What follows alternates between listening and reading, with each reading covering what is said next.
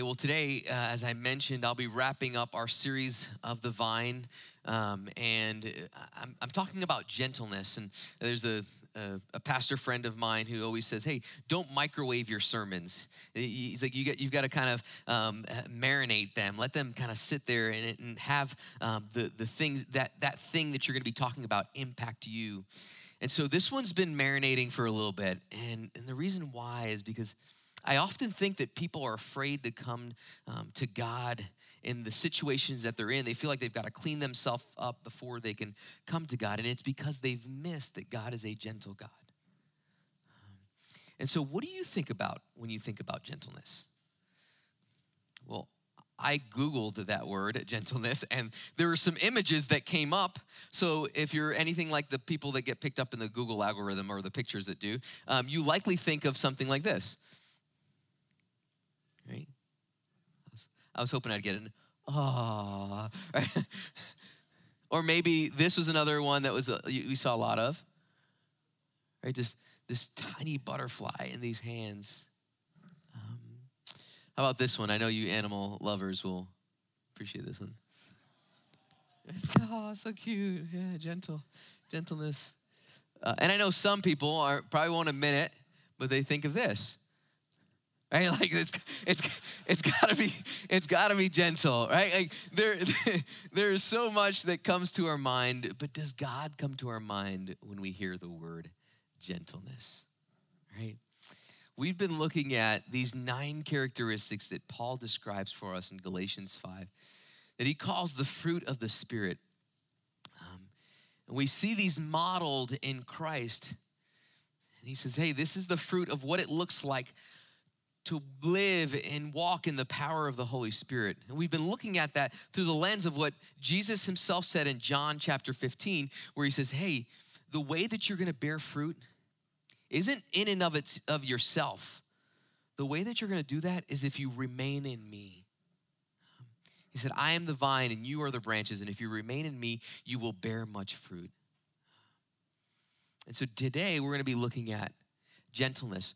What I love is some scholars say that there is just one fruit, and we've talked about that singular term, and that singular term is actually love, that the fruit is love, and that the way that the world understands that love is through kindness and gentleness and patience and joy and self-control.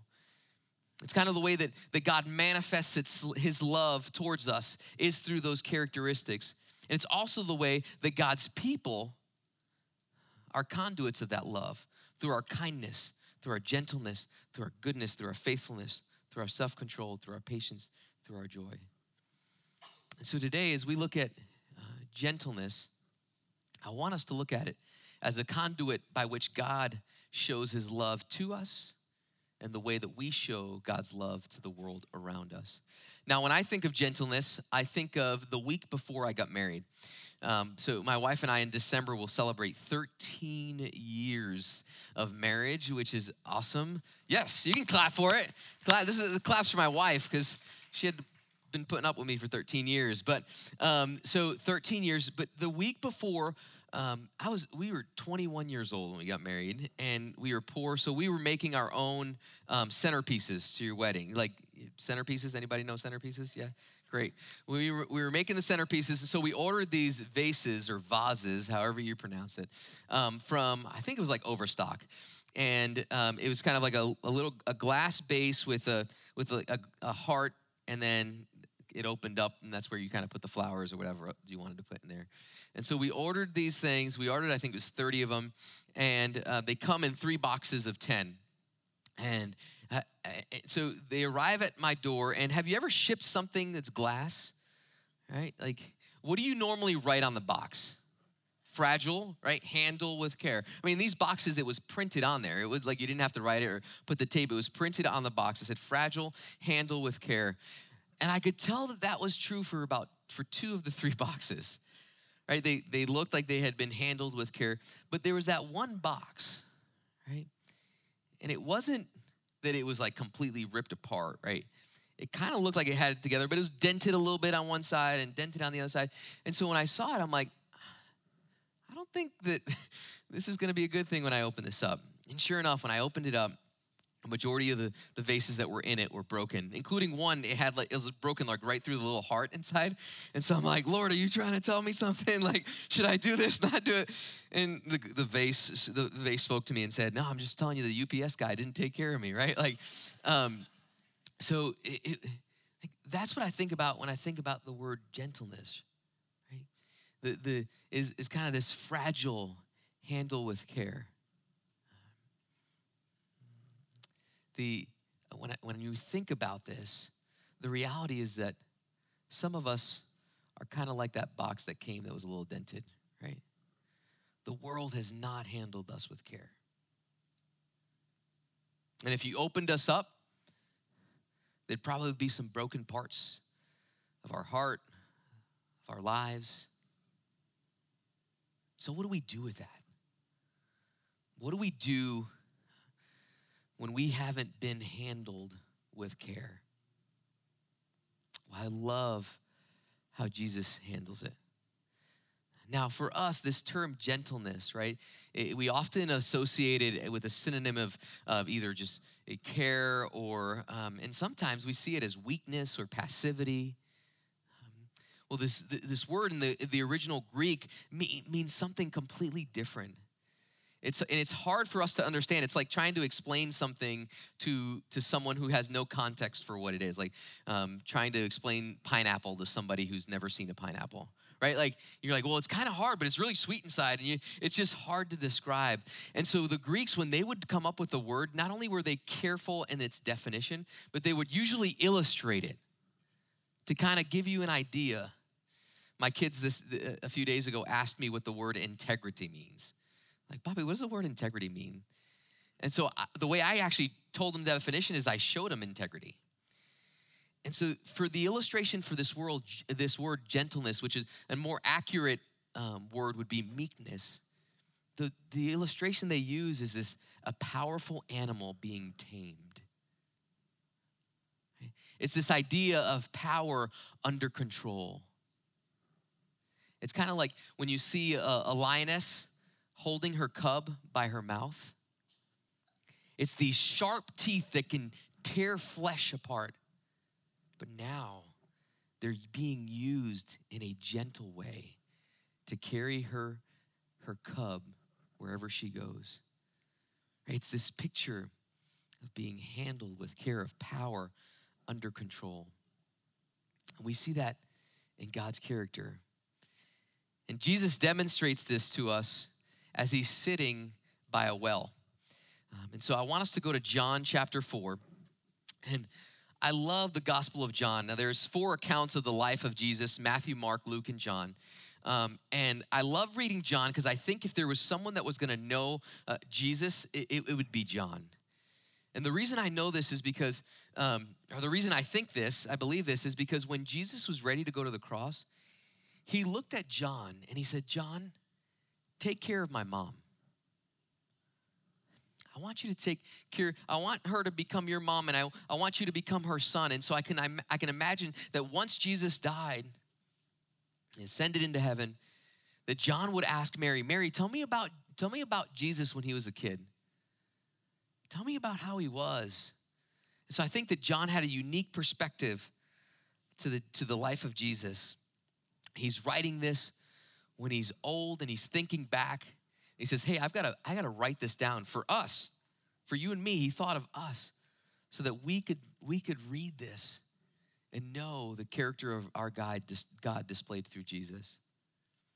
And so I wanted to pick up in John chapter 4, verse 4, and just this first part, it says, now he, talking about Jesus, had to go through Samaria. Now for us, we read that and we're kind of like, okay, what's the next verse? But for the original readers, they would have been like, wait a minute, something's about to go down. Jesus is going through Samaria. To give you some context of that day, Jesus was in Jerusalem and he was heading north towards the Galilee region. But to get there, he had to cross through Samaria. Samaria had been conquered by the Assyrians, and they had tried to take away all the Jewish customs and traditions, and they had done this through intermarrying, and so now the Jews, that were back in Jerusalem, really there was about 500 years of hatred towards the Assyrians, towards the Samaritans that were there in that part of Israel. And so normally most Jewish people would walk around Samaria because they did not want to associate it. But here it says that Jesus had to go. So the original readers were like, okay, I want to know what's about to happen, because Jesus is walking through an area that he shouldn't be walking through there, but Jesus is crazy, and I love it, right? So he says that in verse 7, and it'll be up on your screen here, when a Samaritan woman came to draw water, Jesus said to her, "Will you give me a drink?"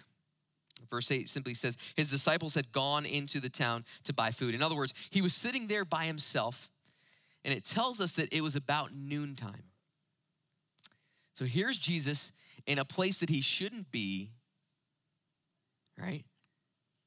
He comes across a woman that there was something up with her for her to be going to fetch water at noon. And Jesus knew that there was something about her because women didn't go to fetch water at noon. That'd be something that they would have done early in the morning with the other women from the town. Now, going to fetch water at noon wasn't just simply something that happened then. That didn't happen then. It doesn't happen now either. I went to Africa. I go every year. And about 4 years ago, when I went for the first time, our team was doing a construction project. And part of what we needed for that construction project was water, because we mixed the mortar for the bricks. And so the first day that we were there, one of the translators says, "Hey, Sam, we're going to need some people to go and fetch water early in the morning and bring it to the construction site. So that way when we get there at about 9 or 10, we'll have water to be able to mix the mortar and be able to do the construction." And so I was a team leader, and so I was like, I feel like I've got to volunteer to do this at 6 a.m. And while I'm still jet lagged, but I'll do it. I'll volunteer. And so there was a group of us that we woke up, and at 6 a.m. we start walking down to the village. And we went to the construction site, we grabbed the buckets, and we start heading down to the well to draw and fetch water. When we got there, to my surprise, there were a ton of women there that were fetching water to take to their homes for the tasks that they needed to do for that day. And they carry them on their head. And so when they see me, they start laughing at me. And I'm like, all right, I get it, white guy, yeah, whatever, you can get over it. Azungu, they're like, that's what they call white people. They're like, Azungu. I'm like, I'm not white, I'm Puerto Rican. And they're like, no, you're still Azungu. Right, so they start laughing at me, and I'm like, hey, why are they laughing at me? And they're like, well, fetching water is a woman's job. It's not a man's job. And so you fetching water is funny to them because it just doesn't happen, right? So it doesn't happen today. It didn't happen then. And the women would go down in the morning. It was kind of part of their social interaction. They would go and they would together fetch water, but not this person. And Jesus knows. And he says, hey, can you give me some water? And the fact that Jesus was there and that he spoke to her, even surprised her. She responds in verse 9. It says, the Samaritan woman said to him, "You are a Jew and I'm a Samaritan woman. How can you ask me for a drink?" And then John giving us some commentary here. He says, "For Jews do not associate with Samaritans." See, that's the first part of gentleness, is seeing people as they matter because they do. This idea of seeing a fragile, handle with care sign on each and every person that's been placed there by their Creator. And here's this woman, and Jesus knew that she had done something, because she wasn't expecting to interact with anyone on her way to get water at this well. And Jesus not only sees her there, but he speaks to her. He said, "Can you give me something to drink?" This is really hard, especially when we're supposed to see a fragile handle with care sign on people we disagree with, right? Like that person who posts something on Facebook and it tells everybody that they're supporting the one candidate that you think would be the most horrible thing that ever happened to this nation.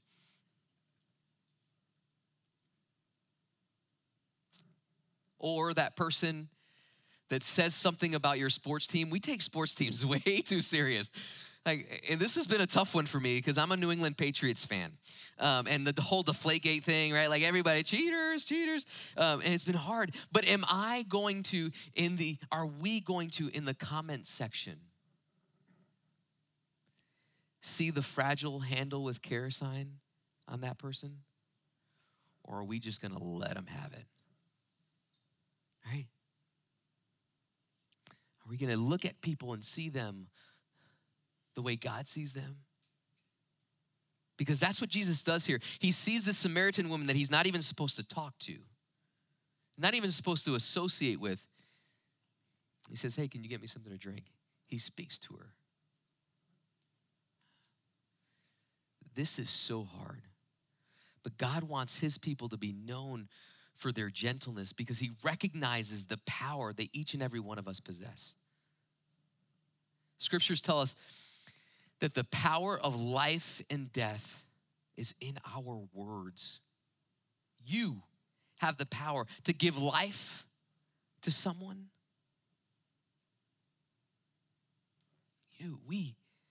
That's how powerful. And he wants us to display that power in a way that's under control. That we would see people the way that he sees them.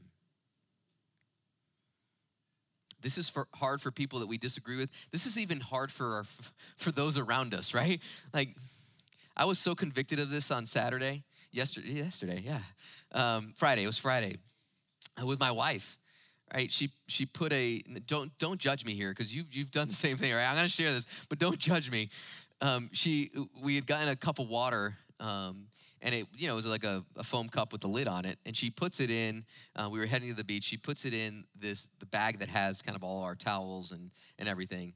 And so then she gives it to Sam, my son Sam, to carry, and we go to the beach, and then we are walking back, and I go in to grab something, and it's soaking wet because, of course, the foam cup that my wife had put there that she had my son carry had now spilled over the bag. And so I'm like, hey, babe, did you put this here? She's like, yeah, I put it in there. I didn't have anywhere to put it. And so, like, this is where I didn't see the fragile handle with care sign. I said, do you think that was a good idea?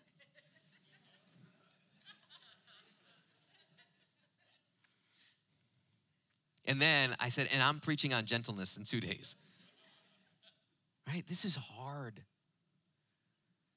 That's why we've been talking about through this whole series that the only way we can't produce this in and of ourselves, the only way that we can be known as people that demonstrate gentleness is when we're connected to the vine. Right? Like, this doesn't come naturally to us. But we can be people when we're connected to the vine that are known for gentleness. I love what happens next.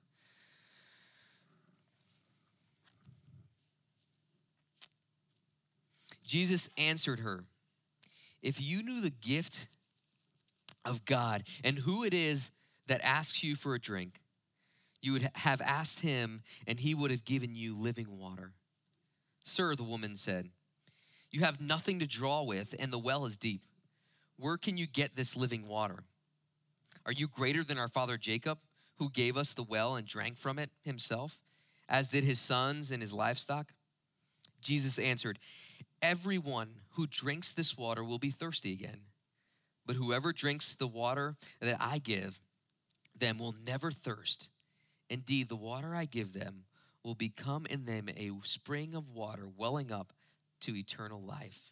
Now, it's interesting here that in Jesus' time, rabbis would often describe their knowledge and their wisdom as a deep well where people could come and draw from.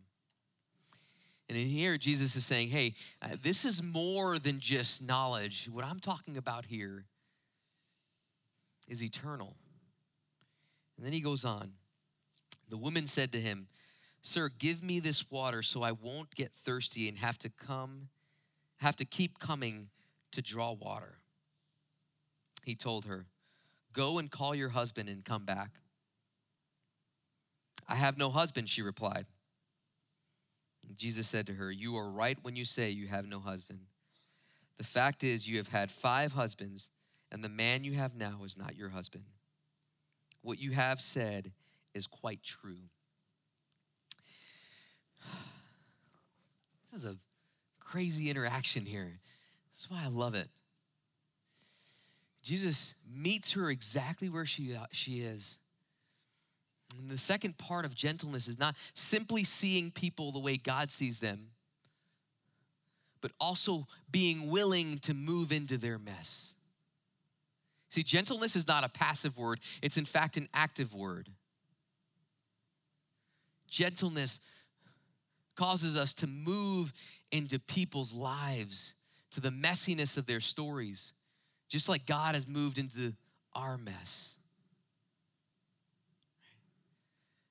There are some hurdles that Jesus overcomes here, right? The first is that Samaritans and Jews aren't supposed to even be associating with one another.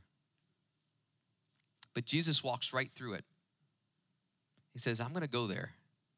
I'm gonna meet you there."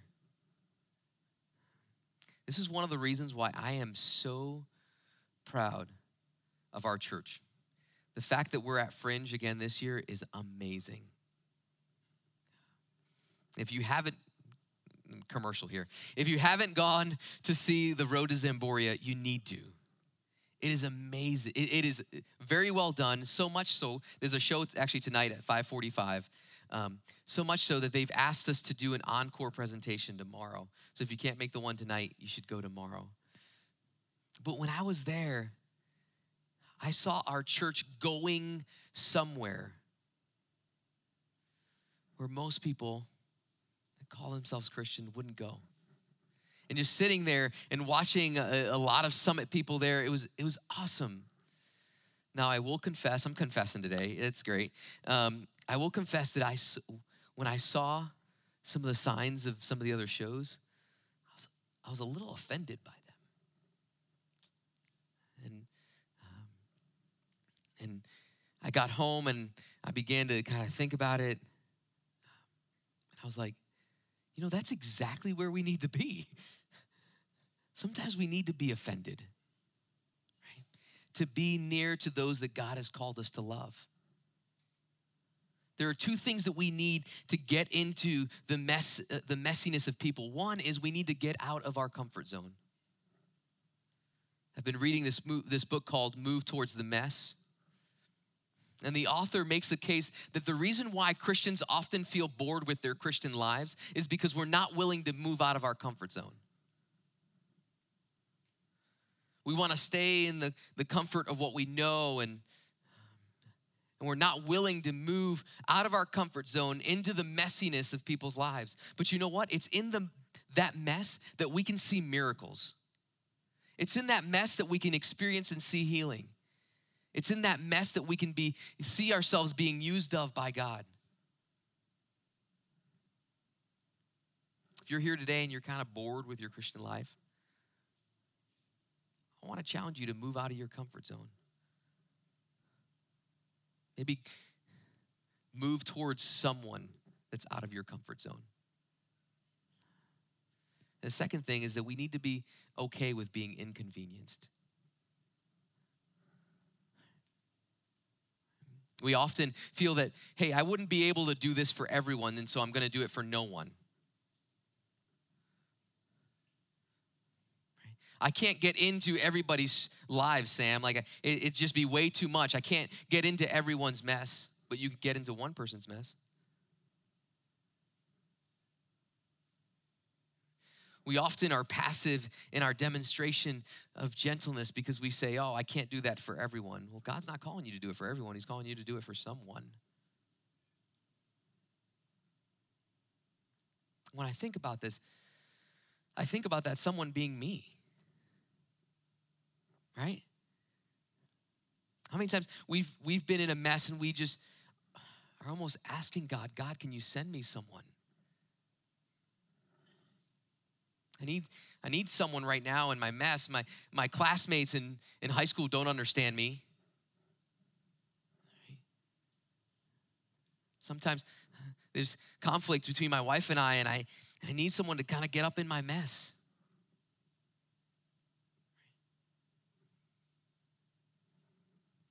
We got to be willing to get out of our comfort zone. We got to be willing to be inconvenienced. Here Jesus is walking through a place where he's not supposed to even be walking through. And he does it for this one lady. A lady that had been living with shame and guilt. A lady that had been such an outcast in her own community that she couldn't even go fetch water with the other women. You know what I love about this? Is that who brings up the conversation about her husband here? Jesus. He's like, hey, don't scare me.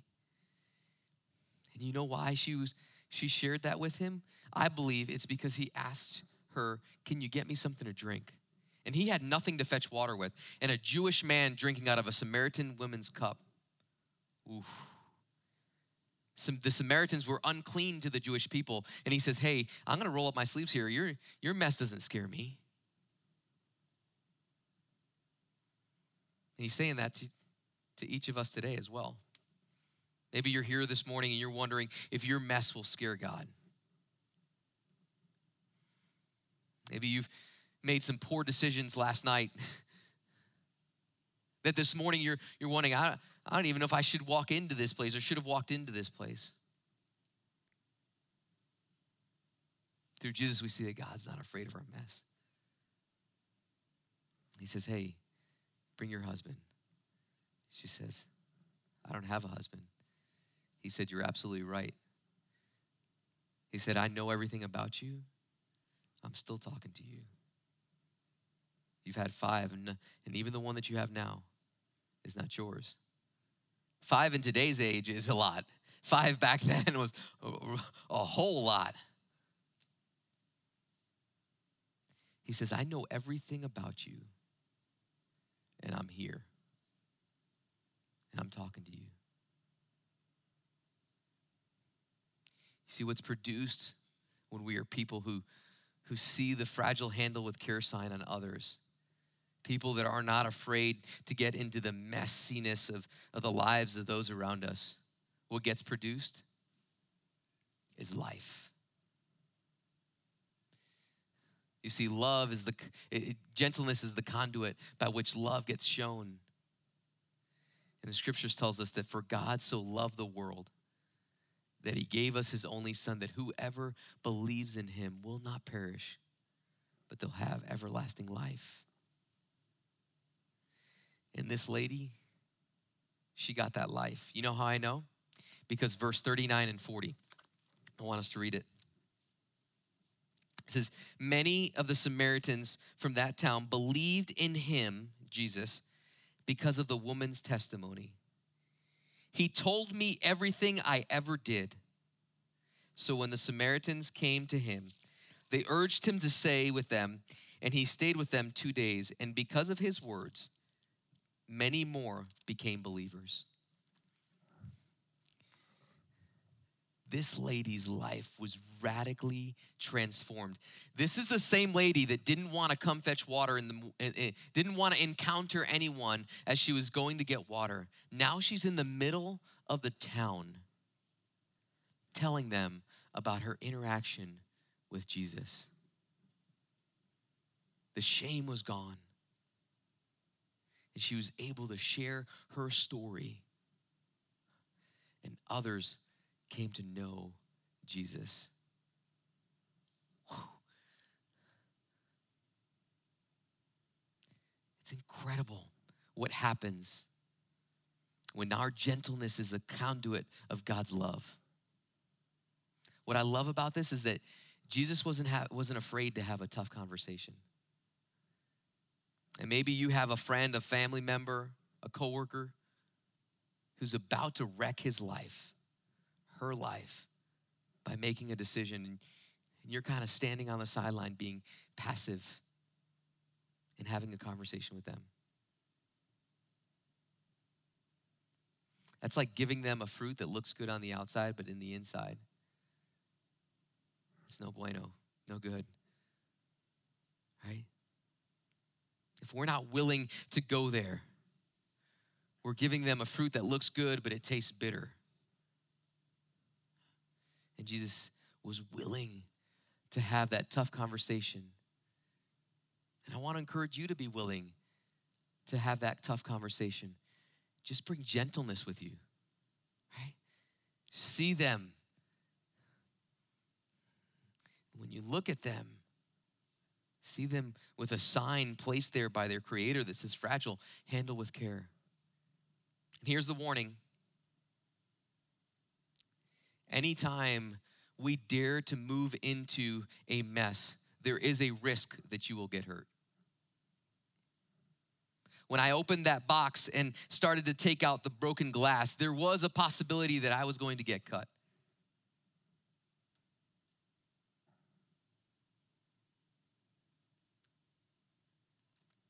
God calls us to be people that are conduits of His grace, His love to this world. And the reason we can do it is because He's been gentle to us. People often look at the Garden of Gethsemane as kind of the beginning of the pain that Jesus experienced in getting into our mess. But I often say the pain started when He squeezed Himself into a human body just so He could be close to you.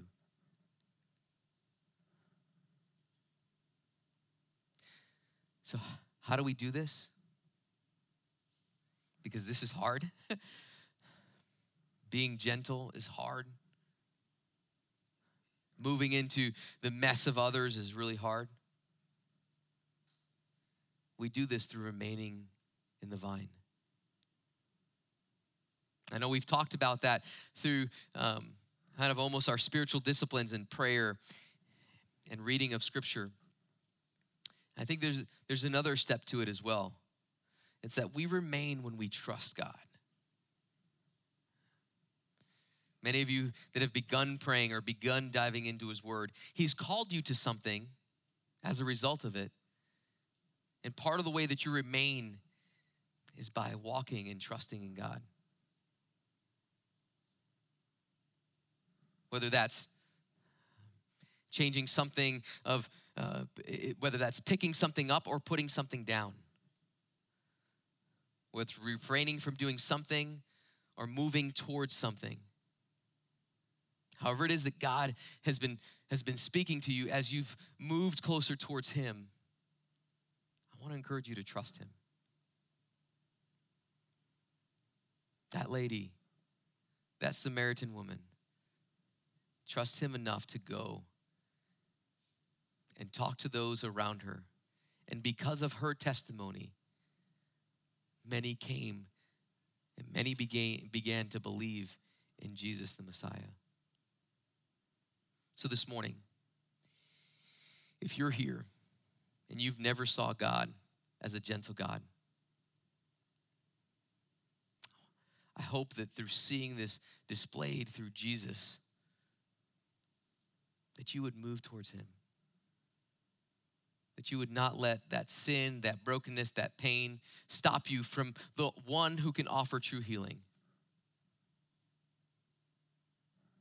For all of us, would we be people who would point others to God through our gentleness? John writes in John 15, these are Jesus' words. He says this. He says, remain in me as I also remain in you. No branch can bear fruit by itself. It must remain in the vine. Neither can you bear fruit unless you remain in me. I am the vine, and you are the branches. If you remain in me and I in you, you will bear much fruit. Will you pray with me? Father, we're thankful for John and the fact that he wrote these words that we can get a glimpse into your character through the person of Jesus. God, I thank you that we can see a God who made us in his image. We can see a God who is not afraid of our mess, but invites us in so we can experience his love through your gentleness. God, I pray that we would be known as gentle people, that we'd be not afraid to have tough conversations, but that we would see people like you see them. God, I know this is so hard. And so that I pray that by your Spirit, you would give us the strength to do the things that you have called us to, that we would remain in you as you remain in us. God, so I pray that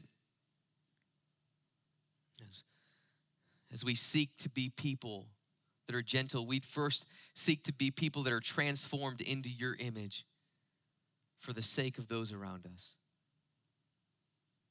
God, help us. In Jesus' name.